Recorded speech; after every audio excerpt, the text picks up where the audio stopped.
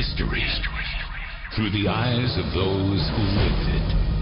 This is Hometown Heroes, proudly honoring the men and women whose service and sacrifice have secured our freedom.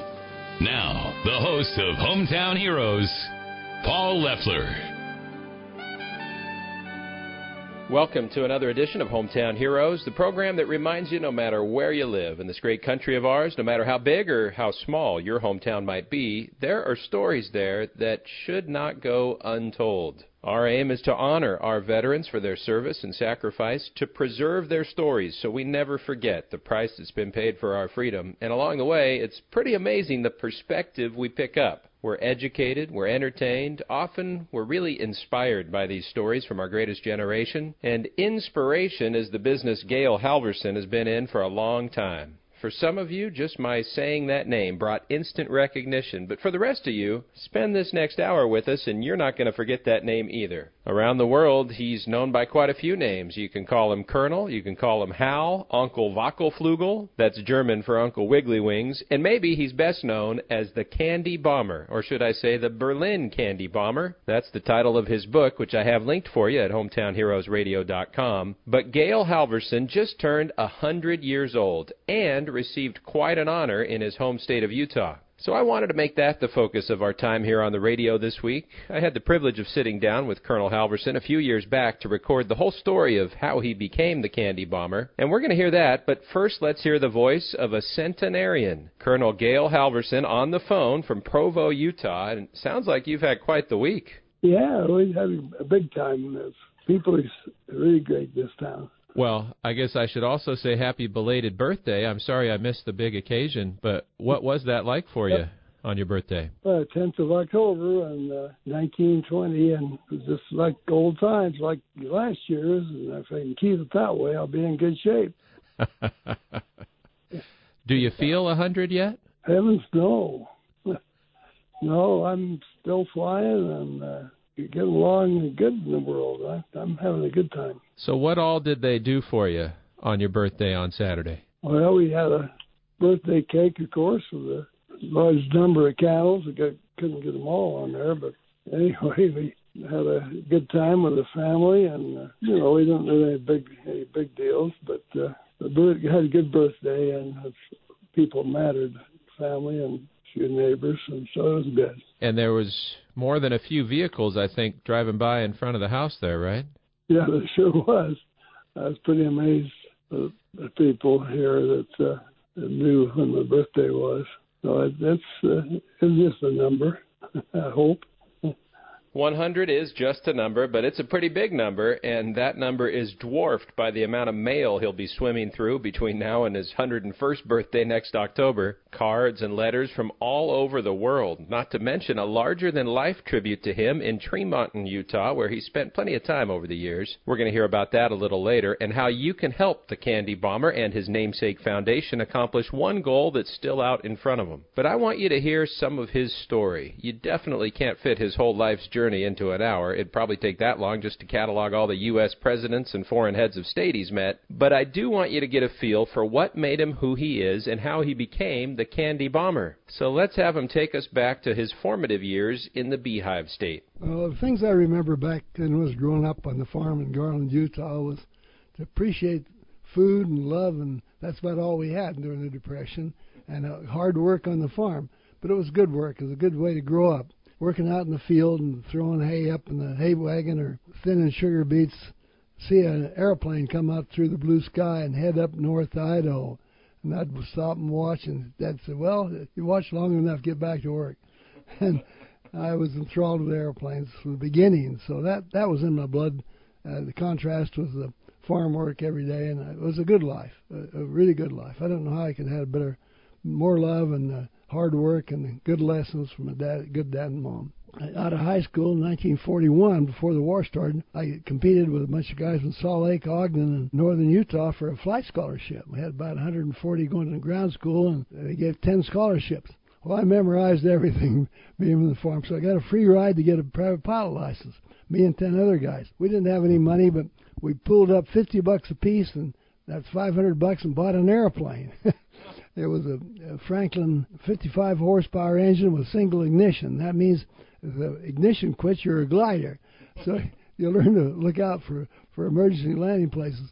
So I had a great time with that, and we got going, and Pearl Harbor came along, and of course we signed up and got in the Army Air Corps. But that's how I got started to fly, and I loved it. I got a lot of time.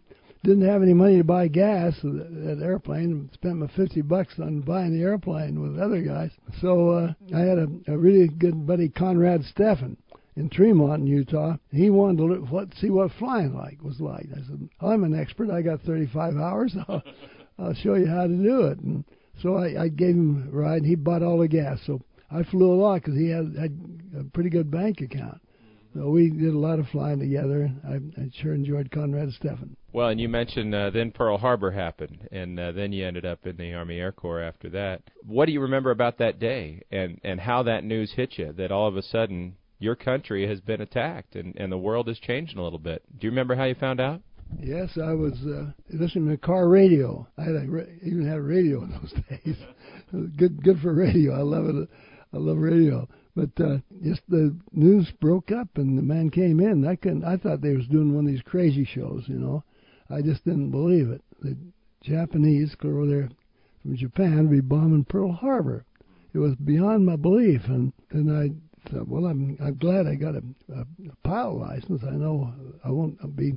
So I felt sorry for the guys slugging on the ground, our buddies that was part of the team. But I always wanted to fly, so I remember it. I just didn't believe it for a while until I got a local radio broadcast that said it's true, that's underway. And so we were very much concerned then for the future, my buddies and I at that time. Of course, the real heroes for me were the RAF pilots defending Great Britain. The guys that are flying day and night, going up at night to intercept the German bombers. I was just enthralled with those. And Chesley Peterson was the guy that lives not in Utah, not too far. He had enlisted in the RAF quite a bit earlier. And he had another dimension, knowing the Utah guy was out there flying the RAF before Pearl Harbor. So they were my ideal. And when I signed up for aviation cadet training, and when we got to San Antonio, Texas for pre-flight, they had a notice on the board that said, "Who wants to train with the RAF?" And man, I ran in right quick and said, "Hey, I want to train with the RAF." They said, "Well, okay, we'll talk to you about it." And the Brits were training their pilots in the States during the bombing. Of course, they had more room in Canada and the United States. So I ended up in RAF training in Miami, Oklahoma. That's how I got into the business and ended up in the Royal Air Force as a fighter pilot. When I got sent back to the Army Air Corps, they needed cargo guys, and that was a blow. But anyway, I really enjoyed my time flying the transport business in lots of parts of the country, and that got me into Berlin Airlift, so that's not all bad. Was there ever a point, as you're training, and you say your heroes were the guys defending Great Britain and all those Spitfires and everything that they were flying over there, was there ever a point as you're pursuing these aviation dreams that you thought, you know, I might be risking my life here? Well, growing up on the farm, I used to try to ride my brother's horse. His horse was beyond my regular skill level, and when he'd take off, I'd ride his horse. So I always had a feeling of maybe pushing the envelope a little bit there. I had no real fear of flying. A few times in the air, I questioned that decision, but I just knew that I was going to fly no matter what happens. And I had confidence in the mechanics. If you end up being a glider, there must be a place to land it somewhere. Miss the neighbor's house and land in the field. No, I didn't ever really have any apprehension about getting up in the airplane. Well, that's the second time that's come up, that a engine-powered aircraft could become an engineless aircraft, and you could become a glider. And it's probably a little easier to accomplish that in that Franklin you had at first than a big cargo plane. Were there some times in your career where you had to deal with those kind of situations, where you lost engine power? Yes. Taking off out of Rio de Janeiro one day, and looked out there, and all of a sudden my right engine was engulfed in flames. I mean, it was just burning. I was in the Rio de Janeiro harbor, had hardly any altitude, and there was a big fire going on. But it went through the regular procedure, feathering the engine, stopping the engine, putting out the fire extinguisher to that engine, just pull the handle and get the fire extinguisher, and put the fire out, got the engine fitted. The problem was I was maximum gross weight. I was headed from Rio de Janeiro to Brazil, in northern Natal, Brazil, on the north coast, and so I was maximum gross weight, but I was at sea level. So I got there, got around on one engine and put it back down again. Well, I've had lost several engines, so to speak, and 4-engine airplane, but that's no problem. If it doesn't burn up on you. Well, I've lost an engine on the airlift too, several times, but 4 engines is pretty comfortable. It's not like losing one of two. Well, and I think there are a lot of people out there saying easy for you to say, and maybe they wouldn't be so confident in that. And you mentioned Rio de Janeiro, and I guess the timeline is important on that, because probably a lot of people, and all the veterans we have on this show, primarily they served in Europe, or they served somewhere in the Pacific. Maybe early on they were in North Africa, maybe up in the Aleutians, but it's not very often that you hear about South America during the World War II era. But that's where you were during that time. Can you explain what you were doing and what the significance of it was? That was unusual. I put in for fighters and then up in transports, but when they assigned me to South Atlantic Theater, and we were flying supplies from Florida all the way down to Rio de Janeiro, but that was when we had twin-engine airplanes. Then we got the C-54. While I was in Natal, Brazil. We were stationed in Natal, Brazil. I got assigned to the C-54 then, and then we started flying out of Natal east to Ascension Island in Africa, and that was a good run. And out of Natal, we would ferry airplanes. If the guys were bringing down a bomber that was going to England to replace aircraft there, they'd go to the southern route in the wintertime down to Natal to Ascension Island, then on over to Africa, and then up to England. And sometimes the airplane would break down in Natal. My buddies and I would draw straws to see who got to deliver it to England while the war was going on. But did that a couple of times, and I enjoyed that. I had quite a lot of variety flying out of there, but flew missions mostly to Ascension Island and Africa and back to the States occasionally, and as far south as Argentina. It was a challenging environment, nothing like being shot at. Those guys always had my admiration, and I felt kind of left out in a way, but I was doing what I was told to do, and I did the best job I could. When World War II came to a close, the war in Europe, VE Day, was that a big deal to you? I mean, here you've been carrying all these supplies, flying all these flights, trying to support this overall effort. When you got that news that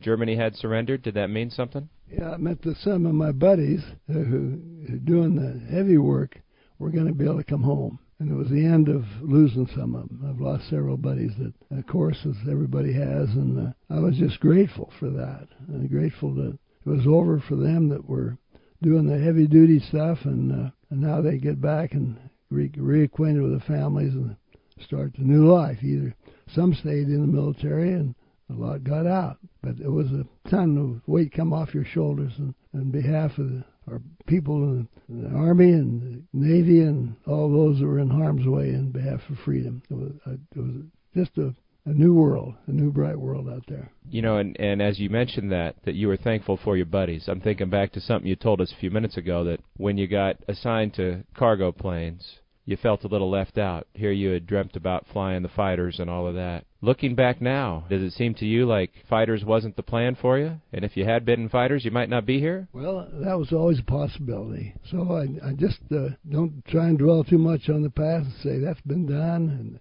and that's the way they want it, and so you accommodate to it. But, you just take the path that you're given, and if you waste time look in the rearview mirror too long, you miss the turnoff on what you might become. And what he would become would be a living, breathing example of compassion and human kindness that would have a greater impact than he could possibly have imagined. It's time for our first break, but there's much more to come. Head over to HometownHeroesRadio.com or the Hometown Heroes page on Facebook to learn more about the Candy Bomber, Gail Halverson, as well as the educational foundation that bears his name. He just turned 100, and I'm pretty sure one of the presents he received treat is a lot bigger than anything we've ever gotten for our birthdays. Hometown Heroes will be right back after this. Do you ever have those moments where you realize you've been settling for less than the best for far too long? Sometimes we just accept the status quo without looking around for better ways to do things. And I've got to tell you, when it comes to your money, I believe I found a better way with EECU. Take a look at myeecu.org and you'll see why. EECU is not a bank, it's a nonprofit credit union that's all about taking care of you, the member. That's one of the reasons EECU just keeps growing and growing. Close to 300,000 members now in 10 different California counties. Over 30,000 ATMs, free mobile banking. And what I really love is how EECU always goes above and beyond to serve the community. In 2013, the leadership and generosity of EECU helped establish Central Valley Honor Flight. More than 1,000 veterans now have gotten to see their memorials in Washington, D.C. for free. And that's just one example of the community involvement EECU takes oh so seriously. Pick up the phone and become a member today. 1-800-538-3328. That's 800-538-3328.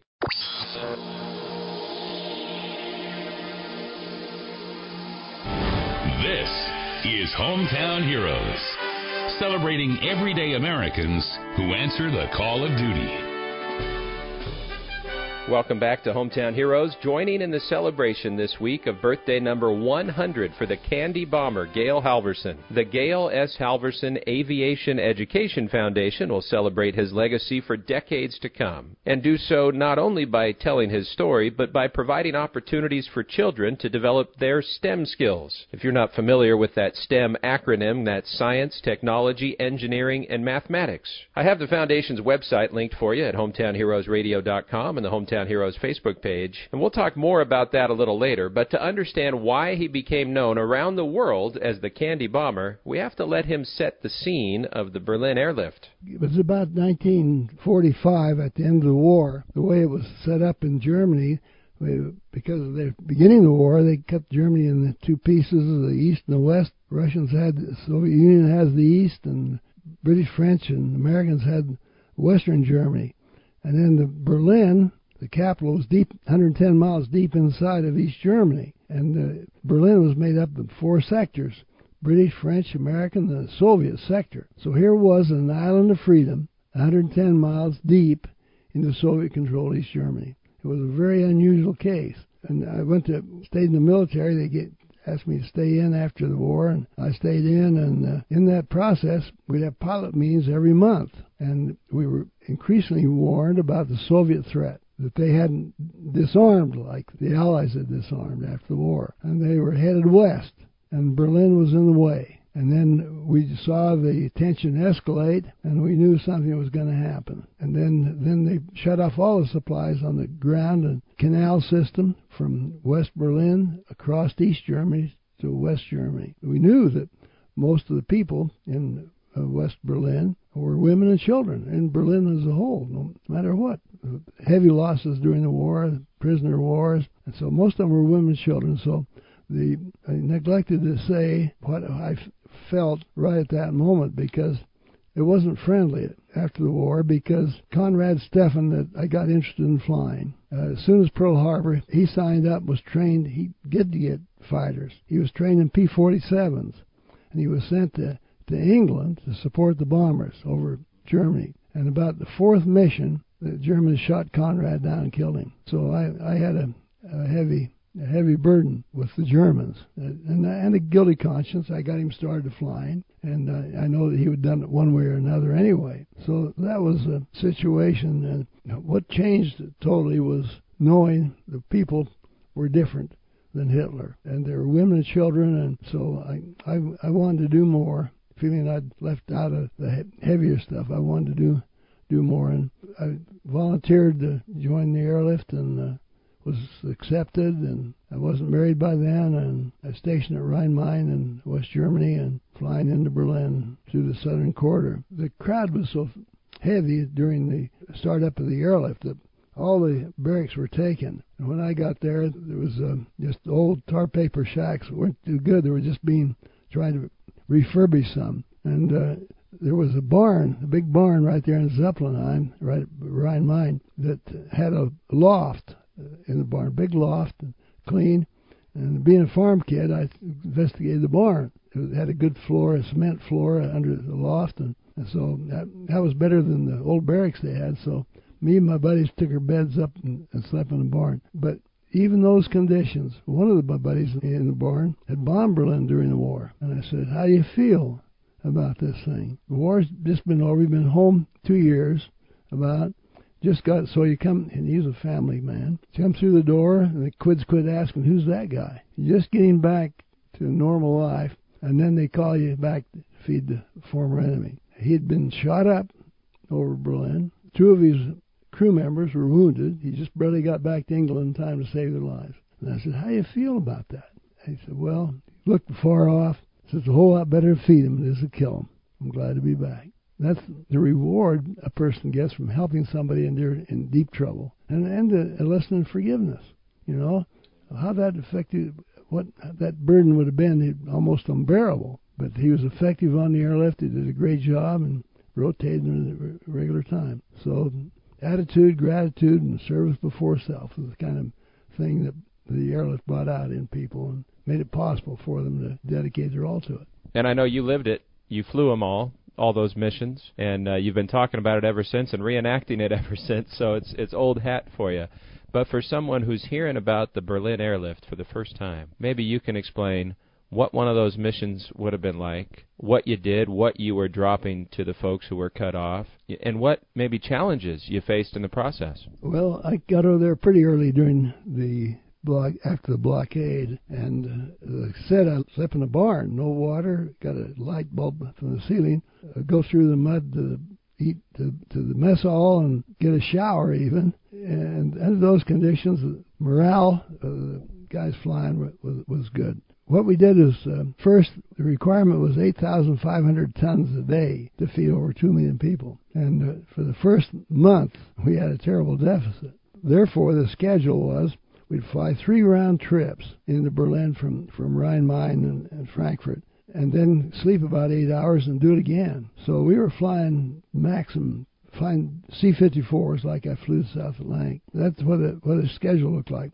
Now, you might start at night, or you might start in the daytime. It was tough kind of getting used to the rhythm of whenever you get there, you go to bed, get after 3 round trips. And the cargo was dried eggs, dried potatoes. Of course, one plane with dried stuff could carry as much as 3 or 4 airplanes if it's not dehydrated. And, of course, flour. But we also hauled a lot of coal. They'd comment on the importance of energy. At the end, there was as much coal flown as there was foodstuff.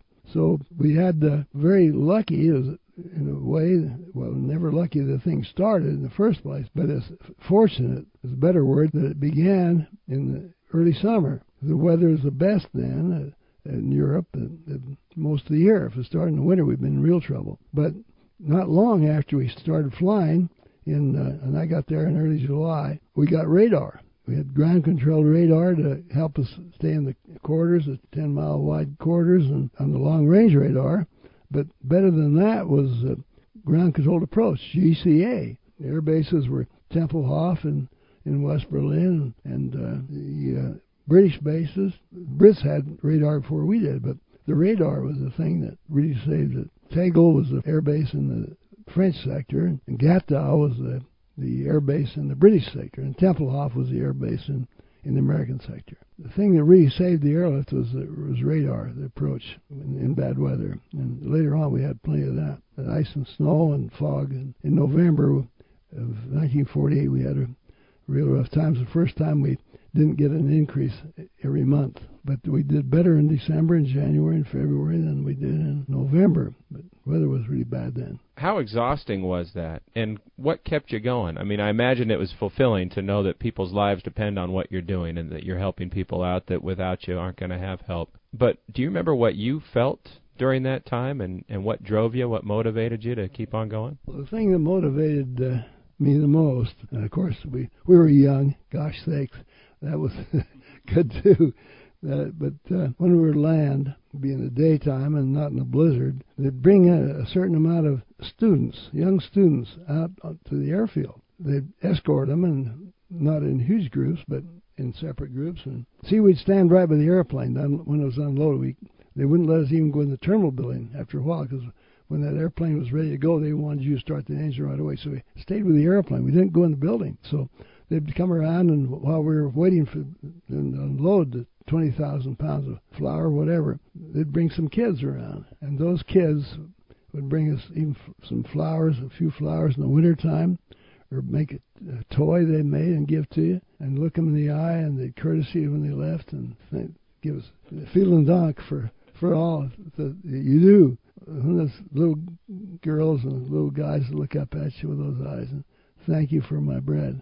Man, I never ever had a misgiving about that, and being the former enemy. The children, to me, were the thing that wiped away all that anger about shooting down Conrad Stephan, and about the atrocities that we knew were going on. And it was a new plate. The gratitude of the children, just innocence, they were the ones that I remember as being the most motivating of any, that we never hesitated to get back and get another load into Berlin. And the Brits were doing the same at Gatow, and the French at Tegel. Everybody was doing it.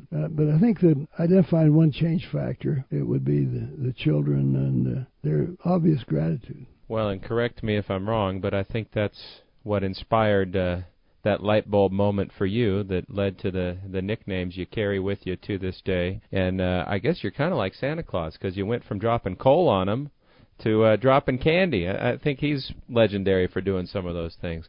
Where did this idea come from, to use one of these missions to drop candy for the kids? Well, I got there in early July. As I said, I thought this airlift would be over. Stalin was getting a black eye in the world press.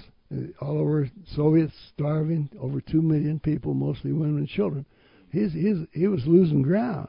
First of all, he thought it would fail, and would it fail, why? Then he'd win. But on one day, I came back from 3 round trips to Berlin about 9 o'clock in the morning to Rhine-Main, to West Germany. I was supposed to go to bed and start flying that night. But my buddy, John Pickering, from Mobile, who came with me, he had an airplane next to mine. Mine was empty coming in. He had one loaded about to go to Berlin. And I said, wow, this thing's going to be over pretty quick. That's how dumb I was. It's going to be over pretty quick. I don't have any pictures on the ground in Berlin. I got to go to Berlin. I had a buddy with a Jeep waiting for me. If you ever get here, he says, I'll take you around and show you, get some pictures of this bombed out city. And so I told John, I told my co-pilot, go to bed, and the crew chief, go to bed. I'll be back in time to fly to Berlin. And I'm going to Berlin. And they said, you're crazy. And I said, that's okay, I'm going. So I jumped on with Pickering and went to Berlin. The Jeep was there. Before I wanted to go around the city with the Jeep, I wanted to get a picture of the approach. The approach was bad. They had this temple office built in the city, and there were high apartment houses all the way around it. So you had to come over the top or go between them. There's one place you can go between them with radar to get down to land quick enough.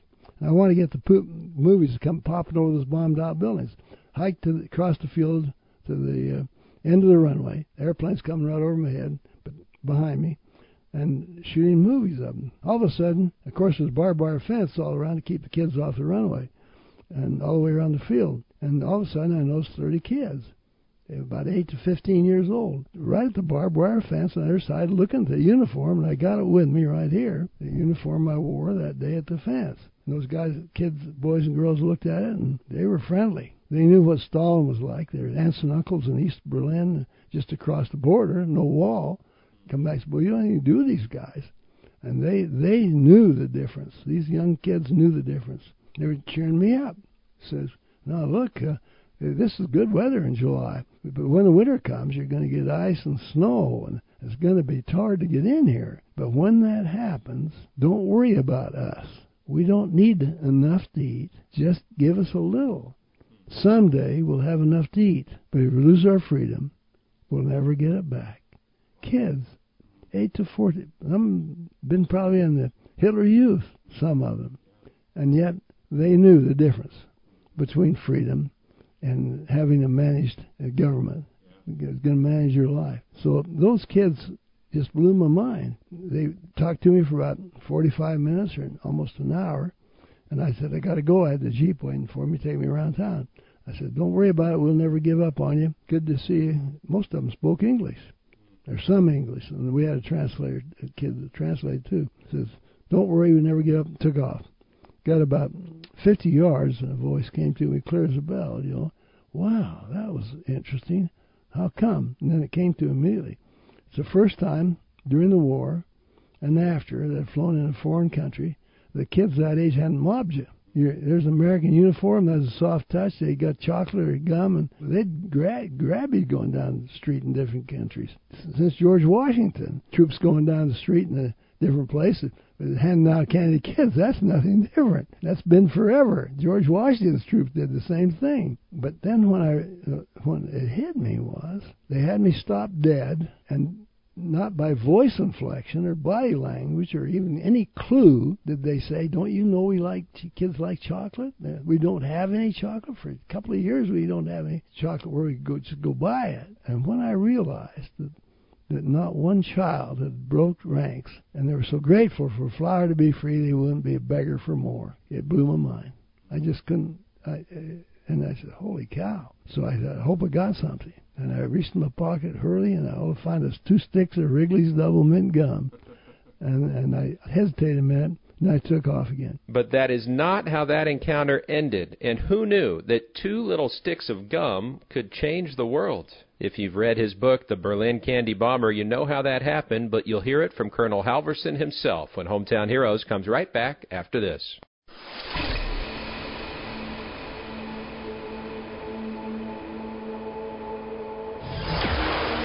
Honoring veterans from sea to shining sea. You're listening to Hometown Heroes with Paul Loeffler.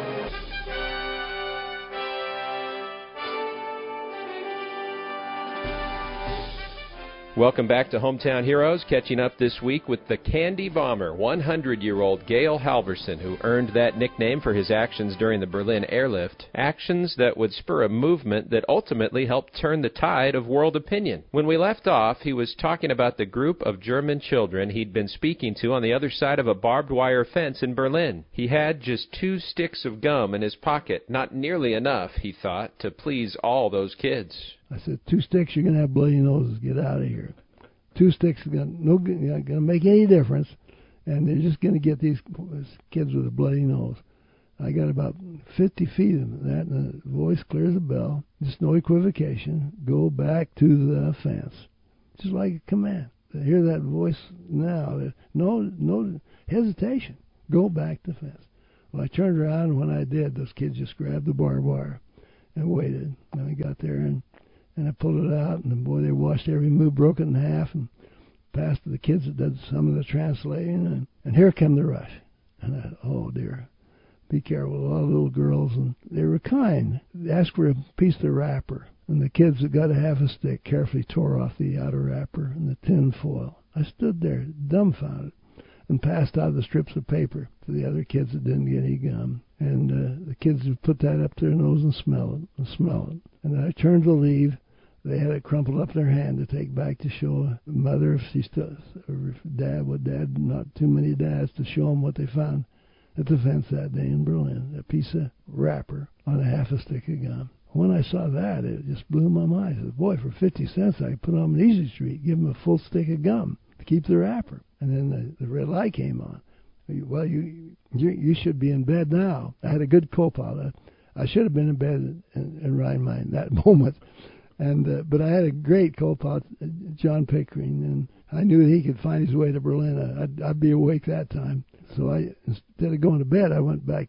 Have to go back and start flying. Anyway, those kids, they were just unbelievable in their attitude and gratitude. So that's how it started there. Well, and I'm sure you had no idea what it was going to turn into and how big a deal it would become. I mean, here you just have this innocent idea, and you talk about hearing voices in your head. You think that was lack of sleep, or do you have some other explanation for that? I belong to the Church of Jesus Christ of Latter-day Saints, and we call that the Holy Ghost. The Holy Ghost rides with you and helps you, prompts you what path to take, and that where you end up is if you follow the GPS of the Holy Ghost, then you're going to end up in a pretty good place. So, well, I got in trouble. I came back the next day over the field, and they said, how do we know what airplane you're in? And there's airplane every 5 minutes, and we'll be tired if you don't get in soon.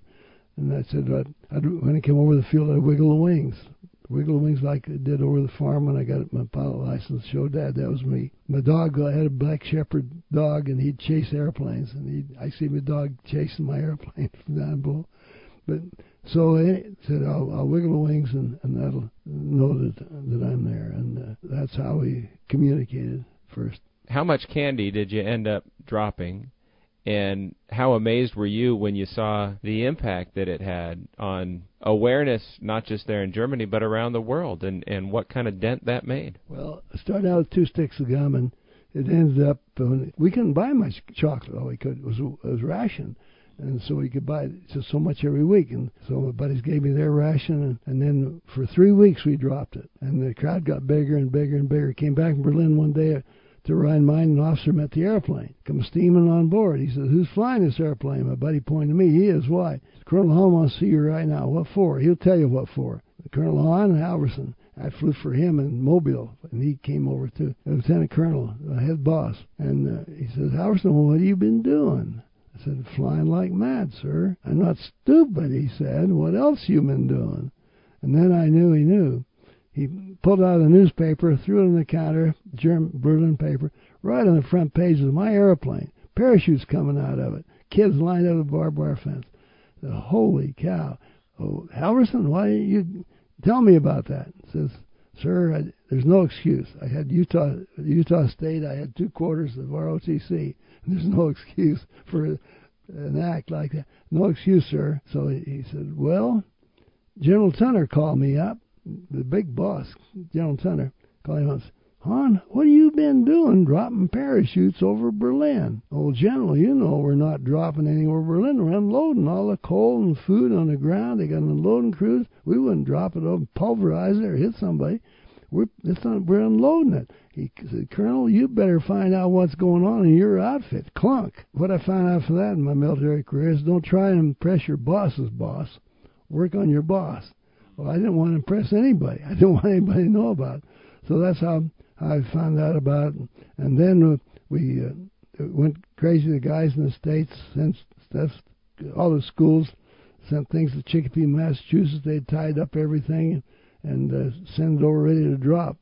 So the candy companies, Hershey was the biggest one, that they'd say, how much of this you want? And we'd give them some ridiculous number, and they send it.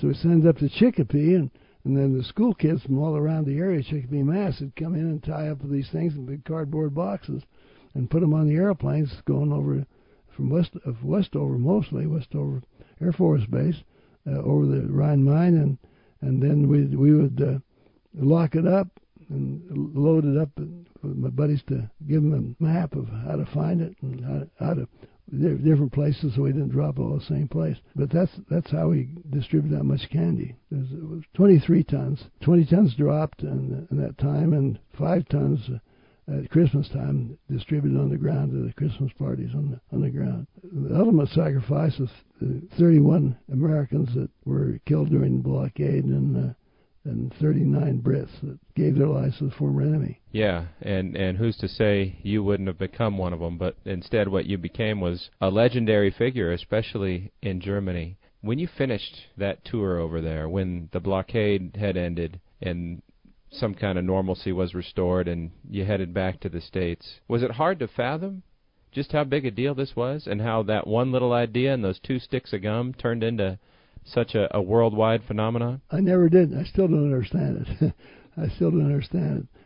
Small things preceded that, which is great, and it was a very small thing. And I just came back from Utah to a huge celebration there, and Kitty Hawk to fly the Berlin Airlift Memorial Airplane, the Spirit of Freedom, with Tim Shope, the founder, dropping memorial flowers for those who were killed, and also candy bars to kids as usual. So it's still going on. I'm still as amazed as I ever was. But there's nothing quite like getting a candy bar coming out of the sky, even though they got plenty they can buy in the store.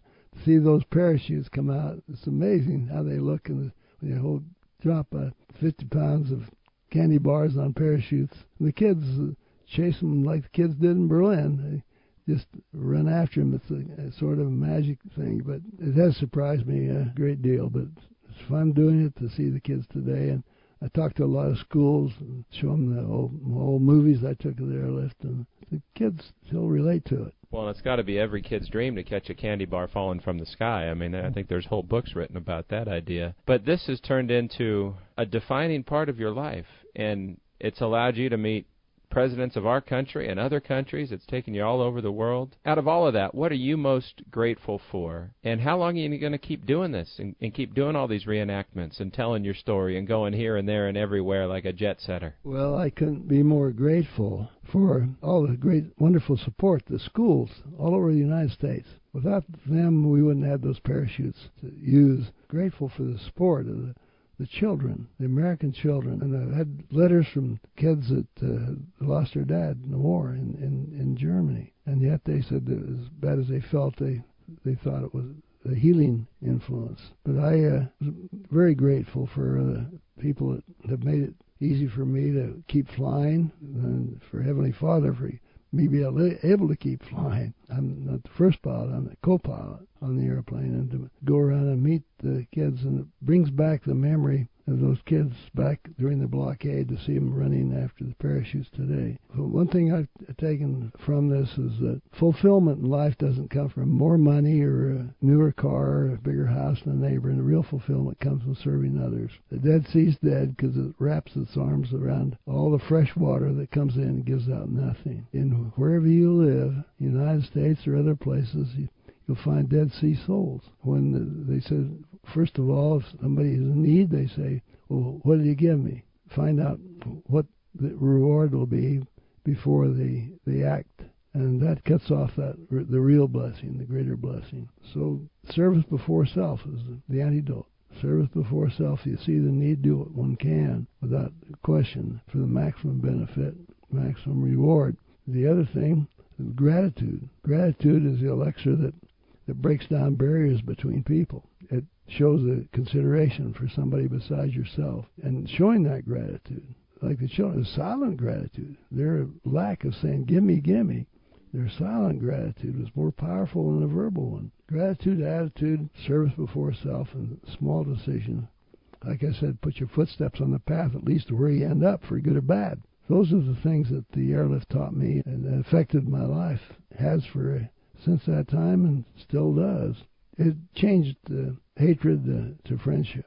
I know that you're not looking for attention, you're not bragging about anything, and you're going to be hesitant to probably give me an honest answer on this. But what's it like when you go back to Germany? The reception that you get, the way people react to you, even now? Can you give us a taste of what that's like for you, how they react to seeing you and hearing your name? And maybe you can even say that in German. What do they call you in German? Uncle Wackelflugel means Uncle Wiggly Wings, with a Schokoladenflieger, the chocolate pilot. Because of this, there's a G.L.S. Halverson School in Berlin. It's a wonderful school, and these kids have been supportive, and go back there, and it's like homecoming.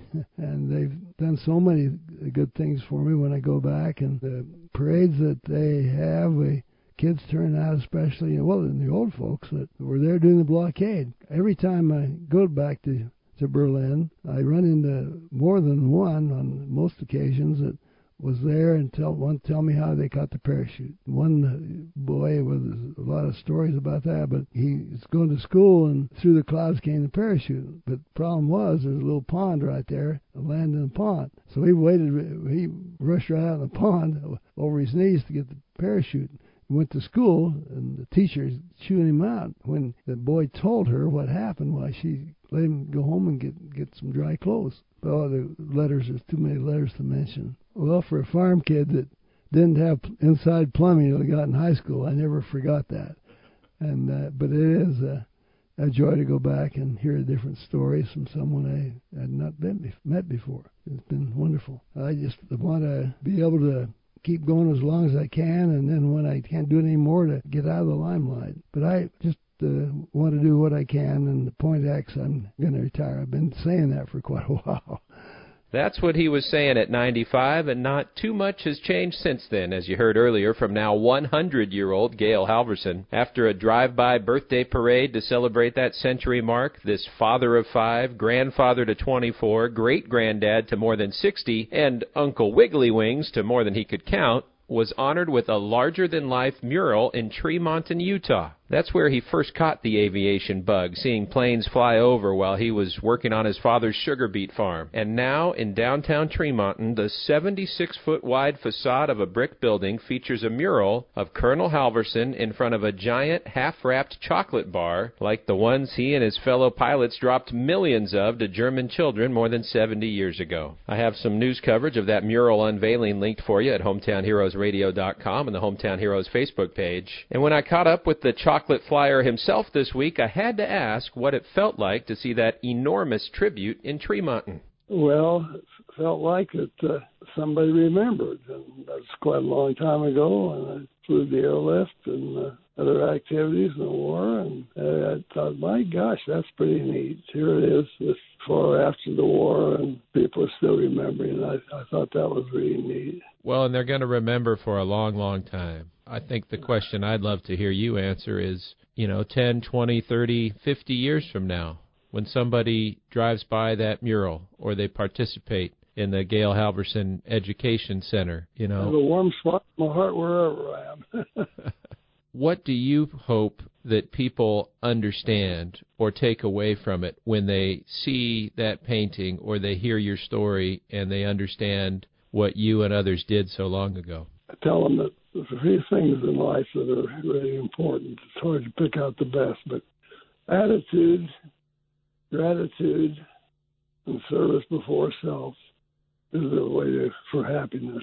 If you get the right attitude and don't get off the track there, and gratitude, be grateful. You just, the world didn't get this way by itself. Those who've gone before. Attitude, gratitude, and serving others. There's no better or surer way of feeling good about yourself than helping somebody that needs it. That was the Berlin airlift. The Berliners needed to stay free, flew day and night, and they never flew so many hours in the shortest time than that, but I never felt better about it. So the little things in life are important. They make the life meaningful. I think that's what I've learned in life. In the Air Force for 31 years. And it's a great life. Good people out there in the United States of America. No place like it. I'm so grateful to have that opportunity to live here and to leave here on occasion in different circumstances and see what the rest of the world's like. We're an exception in how we're governed. Glad I was born in the United States of America. Amen. You just shared some of the things you've learned in 100 years of life. But I'm curious if there's anything you're still looking forward to. Oh, yeah. There's a different world winding out there, and people have different opinions, and we just got to remember how blessed we are to be in the USA. Well, people like you have made it a better place to live, so thank you for your example and your words. Is there anything else you want people to know from a centenarian? No, just tell them that they should stop at night before they go to bed and say their prayers and pray that our system of government can be maintained and the people we elect are the best people. I'm just grateful every day I wake up that I'm an American. An exemplary American, Gail Halverson, now 100 years old, but looking forward to the next time he can hop inside a C-54 and once again reenact what he did all those years ago. Perhaps that'll happen in Spanish Fork, Utah, where the Gail S. Halverson Aviation Education Foundation is raising money now for a permanent home, a building where young people will be able to come and not just learn about the Candy Bomber's powerful example, but also learn robotics, rocketry, and other STEM disciplines. If that's a mission you'd like to support, I have the Foundation's website linked for you at hometownheroesradio.com and the Hometown Heroes Facebook page, or you can go directly there if you type in thecandybomber.org. That's all the time we have today, but thanks so much for listening. I'm Paul Loeffler, reminding you again that freedom is not free.